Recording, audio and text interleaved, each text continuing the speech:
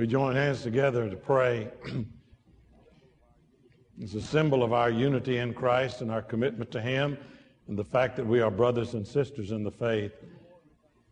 And so, Lord, we thank You for coming to resolve the dilemmas in our lives, for being the solution to the paradoxes.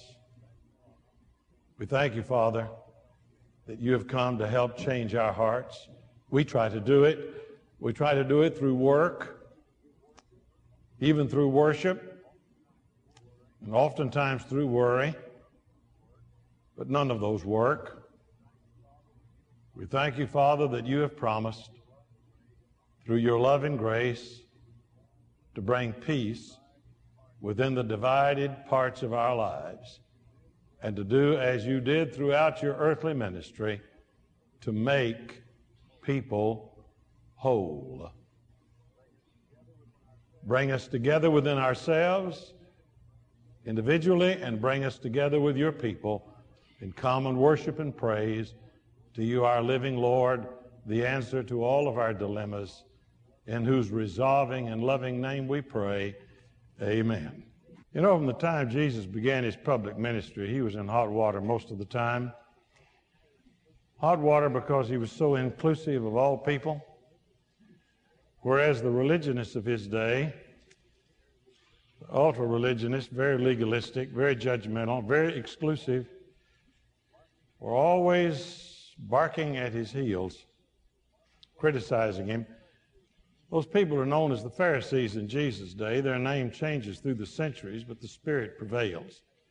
The attitude perpetuates itself from generation to generation, unfortunately. The people who feel that they're the only ones right and everybody else is wrong and anyone who's different is a sinner. That's what the Pharisees thought. If you were anything different from what they were, you were a sinner.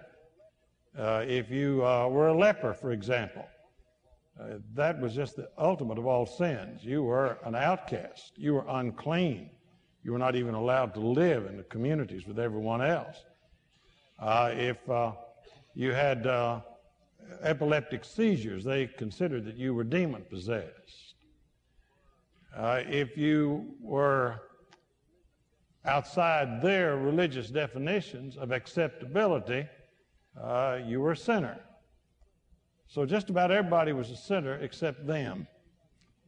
And so they gave Jesus a very difficult time, and He had many confrontations and controversies with them. They figured that Jesus, for example, let me read you in the 15th chapter of Luke, one of my favorite chapters in all the Bible, and I want to speak on it this morning.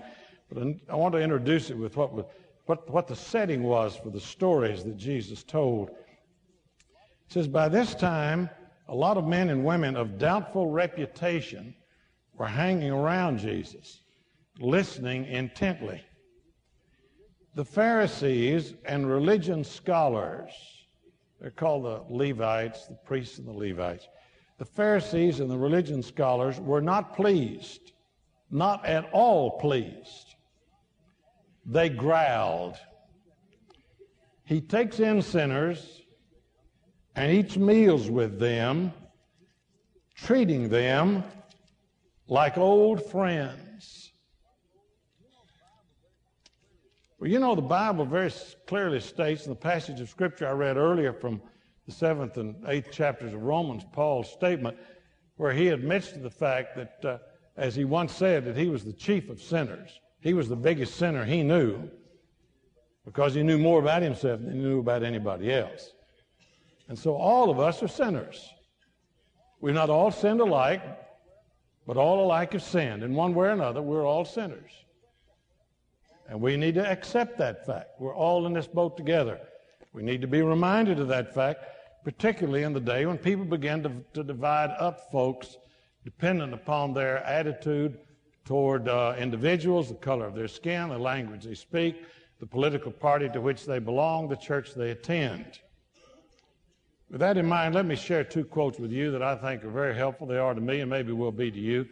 The first from Alexander Solzhenitsyn, the Soviet dissident, Nobel Prize winner, one of the most powerful men, one of the men whose influence, whose writing and life had a lot to do with the demise of the Soviet Union. He said this: "The line separating good and evil passes not through states, nor between classes, nor between political parties, but right through the human heart." And many years ago, Reinhold Niebuhr wrote, "The Christian faith ought to persuade us that political controversies are always conflicts between sinners and not between righteous men and women and sinners." We're all sinners. And Jesus came to deal with all sin and with all sinners. And they were criticizing him because he was associating himself with people who, by their definition, were sinners. Doubtful reputation, it says. So he said, "Let me tell you all some stories." And he told them those three classical stories in the 15th chapter of the Gospel of Luke, one of my favorite chapters in the Bible. The first story is about a man who had 100 sheep and he lost one of them. He said, if you lost one, what would you do? Well, you'd go after it. And then the next story was about a woman who had 10 pieces of silver and said, if you lost one piece, what would you do? Well, you go after it. You look for it. She'd sweep the house, light a candle, sweep diligently, the Bible says, until she found it. And then he came to the third story, and I believe the greatest story that Jesus ever told. It's the pearl of all parables. If I were told by the Lord himself that I had one story that he told during his ministry to preach from for an entire ministry, I, without any doubt, would choose this story. Now, the Good Samaritan runs a close second, but I don't believe there's any story to equal this story of the father and the two sons. It's called the prodigal son, but both boys were prodigals in that they both didn't know their father, didn't understand their father. Now, we realize in this story that the father is God, God Almighty. As James Weldon Johnson says in God's Trombones, we know that the Father is God Almighty, and we don't know the names of the sons, but the sons are every one of us. We're the two boys. I want to read it to you from Peterson's translation entitled The Message. Then he said, there was once a man who had two sons. The younger said to his father, Father, I want right now what's coming to me. So the father divided the property between them, remember that, both of them. It wasn't long before the younger son packed his bags and left for a distant country. There, undisciplined and dissipated, he wasted everything he had. And after he had gone through all his money, there was a bad famine all through that country, and he began to hurt. He signed on with a citizen there who assigned him to his fields to slop the pigs. He was so hungry he would have eaten the corn cobs and the pig slop, but no one would give him any. That brought him to his senses. He said, all those farmhands working for my father sit down to 3 meals a day, and here I am starving to death. I'm going back to my father. I'll say to him, Father, I've sinned against God, and I've sinned before you. I don't deserve to be called your son. Take me on as a hired hand. He got right up and went home to his father. When he was still a long way off, his father saw him, his heart pounding. He ran out, embraced him, and kissed him. The son started his speech. Father, I've sinned against God. I've sinned before you. I don't deserve to be called your son ever again. But the father wasn't listening. He was calling to the servants. Quick, bring a clean set of clothes and dress him. Put the family ring on his finger. Put sandals on his feet. Then get a grain-fed heifer and roast it. We're going to feast. We're going to have a wonderful time. A son is here. Given up for dead and now alive. Given up for lost and now found. And they began to have a wonderful time. All this time, the older son was out in the field. And when the day's work was done, he came in. As he approached the house, he heard the music and dancing. Calling over one of the houseboys, he asked what was going on.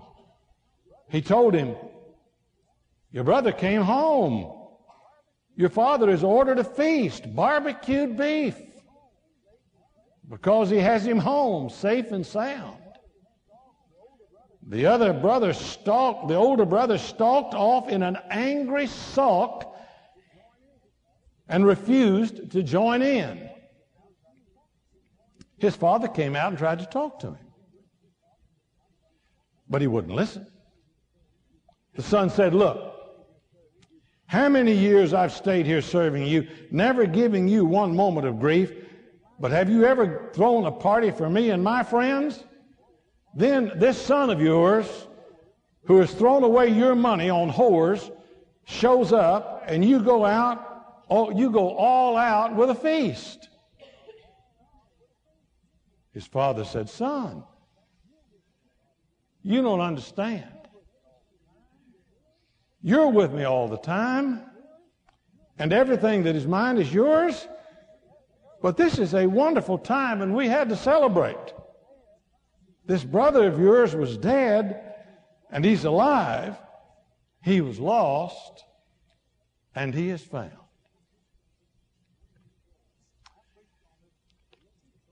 Now, I preached on this story literally dozens of times in the nearly 50 years I've been preaching.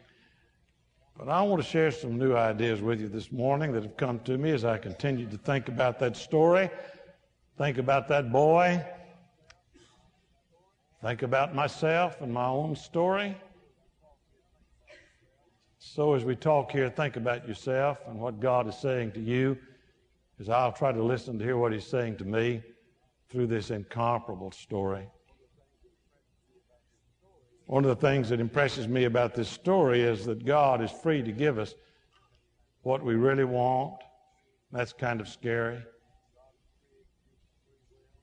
God has created you with a free will.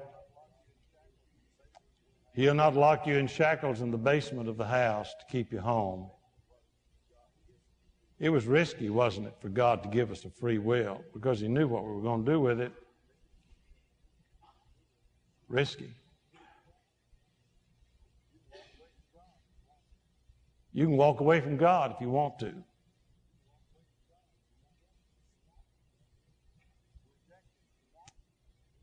You can reject him if you want to. You can leave him out of your life if you choose. He'll not force himself upon you. And so this boy's self-will led him away into misery.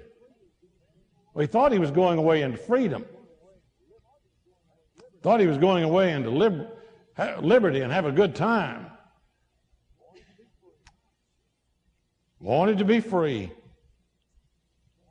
Wanted to be free. We're not free just because we think we are. Our freedom can be a delusion. It can be a crown of lead that makes to swoon the aching head that wears it, as the poet said. How free is a locomotive when it gets off the track? Suppose the locomotive has a free will and it decides it wants to take out there on its own. Pulls off the track, laid down.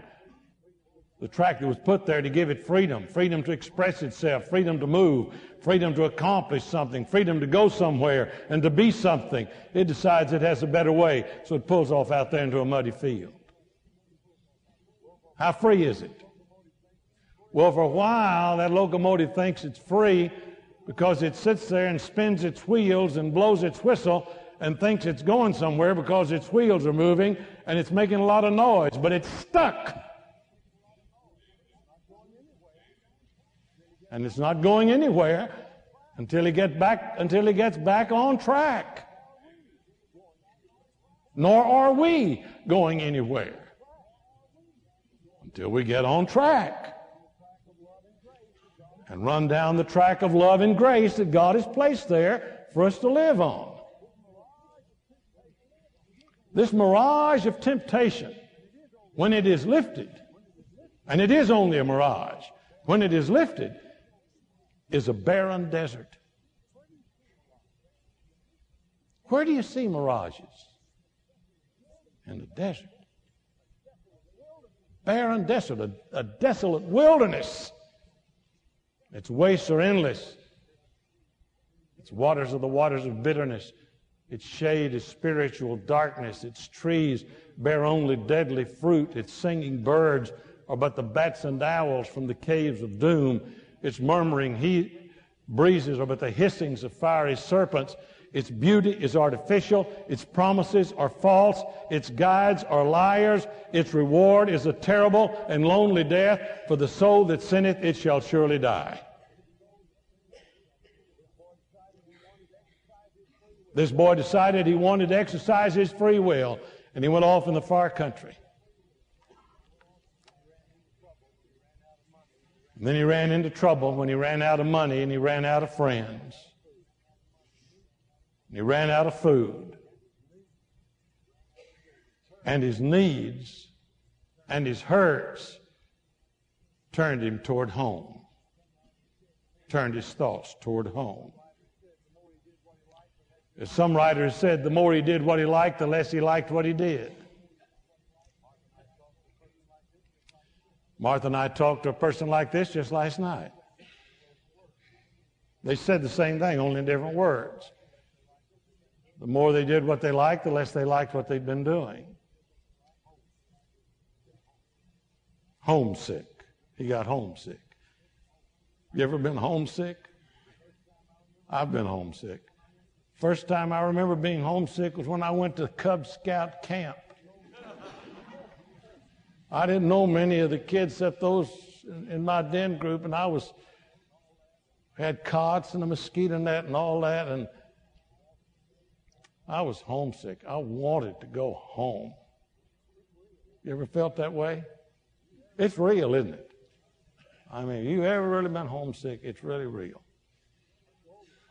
I was much older when I got really homesick again. It was 3.5 years I was in the service, and like a lot of you, I spent 2 Christmases away from home. Some of you, World War II and Korea, Vietnam, maybe stayed away for more than 2 Christmases. That's tough, isn't it? I got homesick.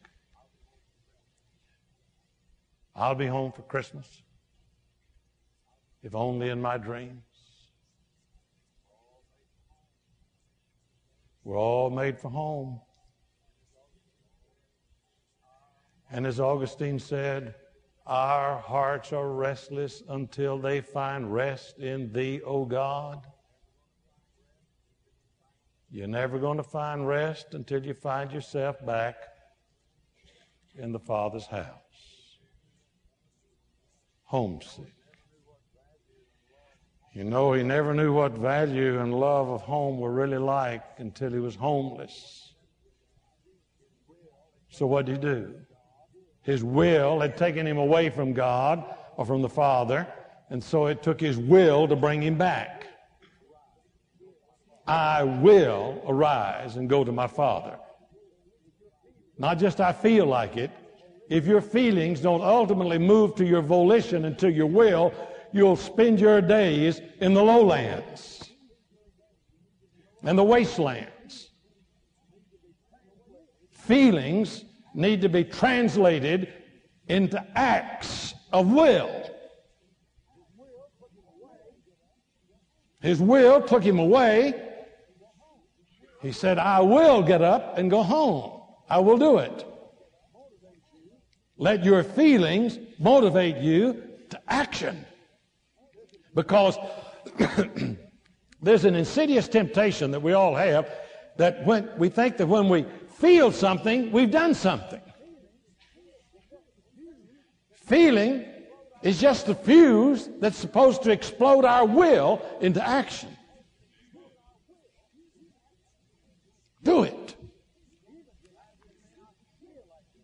Even at times when you may not feel like doing it, knowing it's the right thing to do it, and your feelings will come to heel just like a trained dog. The strongest part of your personality is your volition, and your feelings will fall in line if you'll act on your will. His will took him away. His will brought him back. Now, a quick word here. He had forgotten his father when things were going well. When he had money and had friends and all, he forgot all about father and home and all that stuff.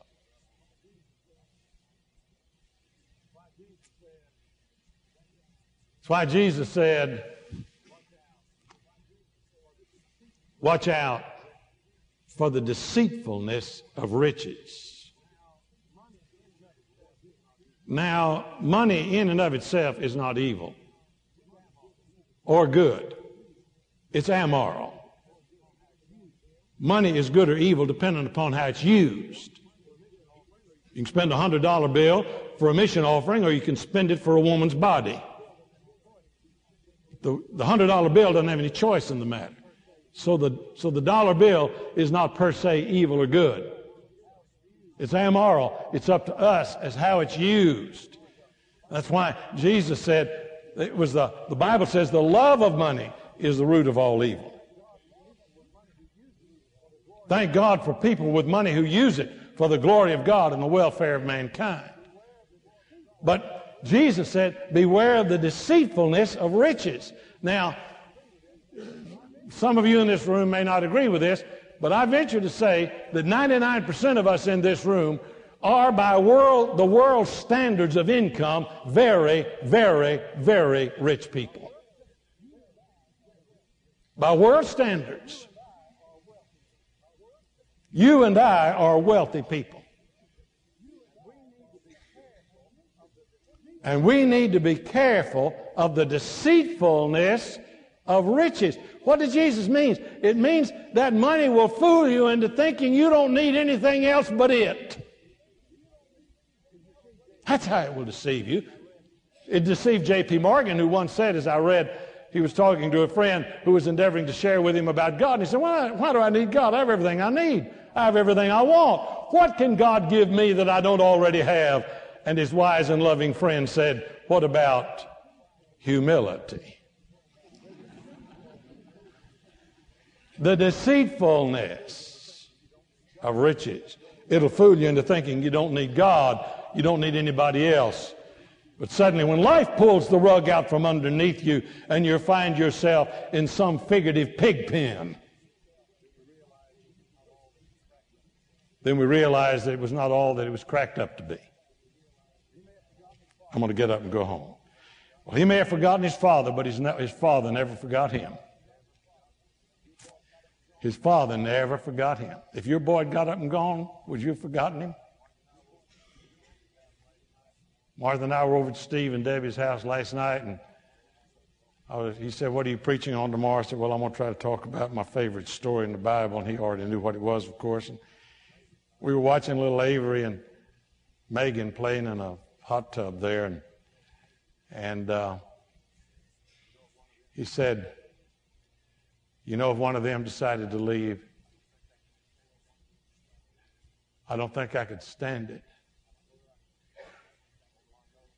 I don't know that I could let them, although I know you have to let people exercise their free will.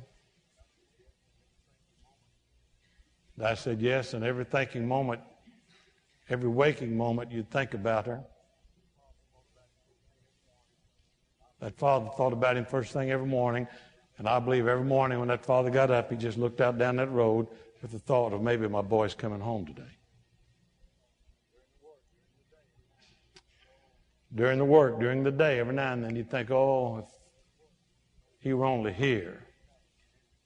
He always had a lot of life and vitality and energy. I miss him. And I know he prayed for him. I know he prayed for him.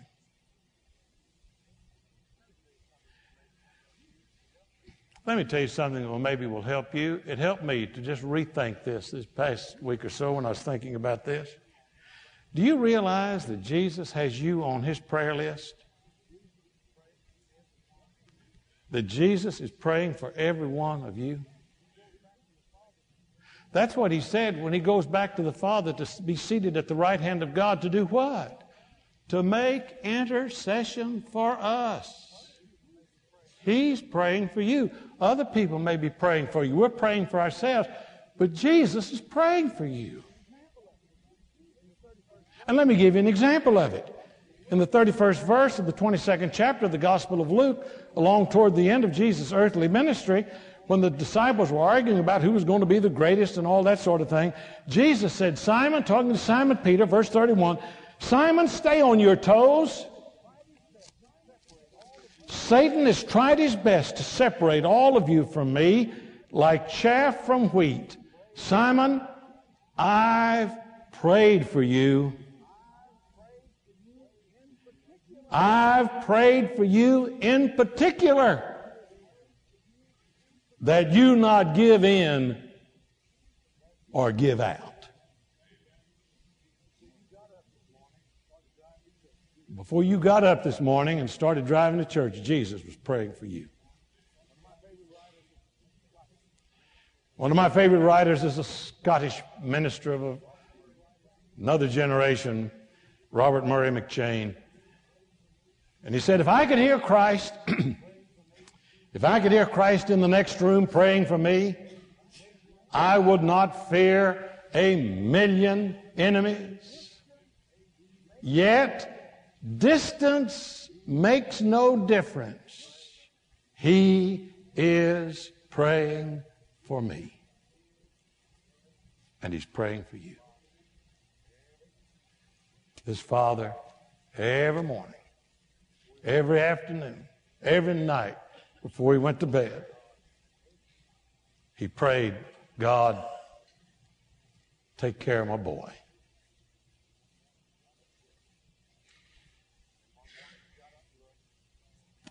And then one morning he got up and looked, and he saw limping down the road a long way off, shabby clothes. And he recognized him in a second. That's my boy. His heart started pounding, and he ran down the road to meet him. The boy tried to make a speech, and the father interrupted him, threw his arms around him, kissed him, told the servants to go to the house and get the best robe. And who owned the best robe? Well, it was the father who owned the best robe. Go get the best robe and come put it on this boy. Isn't that what God did for every one of us? He got the best that he had in heaven and wrapped him all around you. That was Jesus. That was the best he had to give. And so when God looks at you, he doesn't see you. He sees Jesus wrapped around you.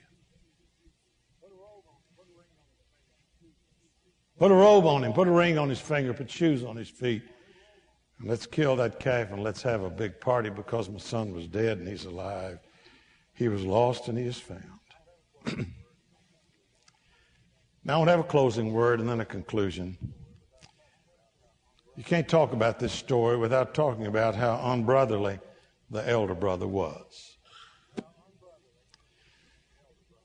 How unbrotherly the elder brother was. Did you notice when I read it, or you've heard it before? It's been pointed out by all of us many times that this older brother couldn't call his younger brother brother. When he was talking to his father, he couldn't say, my brother. When he came home, he said, when this son of yours, not when my brother, but when this son of yours came home. Couldn't call his brother brother. Because of that, he was angry, and refused to go into the party.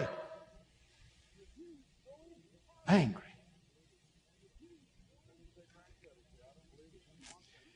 Let me say parenthetically, I don't believe there's any one thing that's done more damage to the cause of Jesus Christ in our world than elder brother Christians. They've hurt more people and driven more people back to the far country than just about any other single cause. The younger brother was selfish once. The older brother was selfish all along. The younger brother had a broken heart. The older brother had a hard heart. The younger brother, through failure, misery, guilt, realized the priceless worth of love and grace. And the older brother, who had it all along, was loveless still.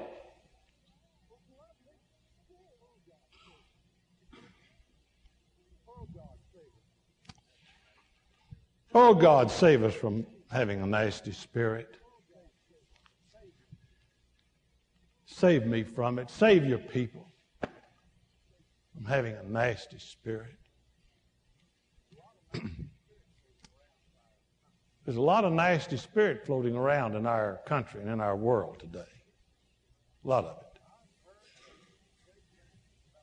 And I've heard Christians say things about people in public office that they ought not to be saying about anybody under any circumstance. Christians saying words that they'll be held accountable to God for saying. For the Bible says, every word we speak, we will give an account thereof in the day of judgment. Nasty talk. I've stopped watching Jay Leno on The Tonight Show because I got tired of nasty, trashy talk about political figures. I think it's a disgrace. Debate, discuss, disagree over ideas and policies and programs, but to get into nasty, vitriolic talk about personalities, I believe is an insult to God himself. And for Christians to do that, I believe is contemptible. Baptists can be so nasty with other Baptists at times. Isn't that horrible? Christians talking about other Christians.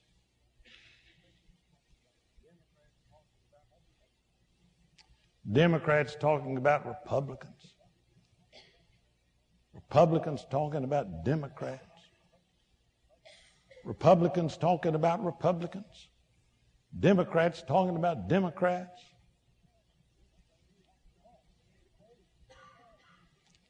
Talk, debate, discuss, disagree. But, oh God, save us from a nasty spirit. Oh God, help us to grow brotherly, not elder brotherly. Not elder brotherly.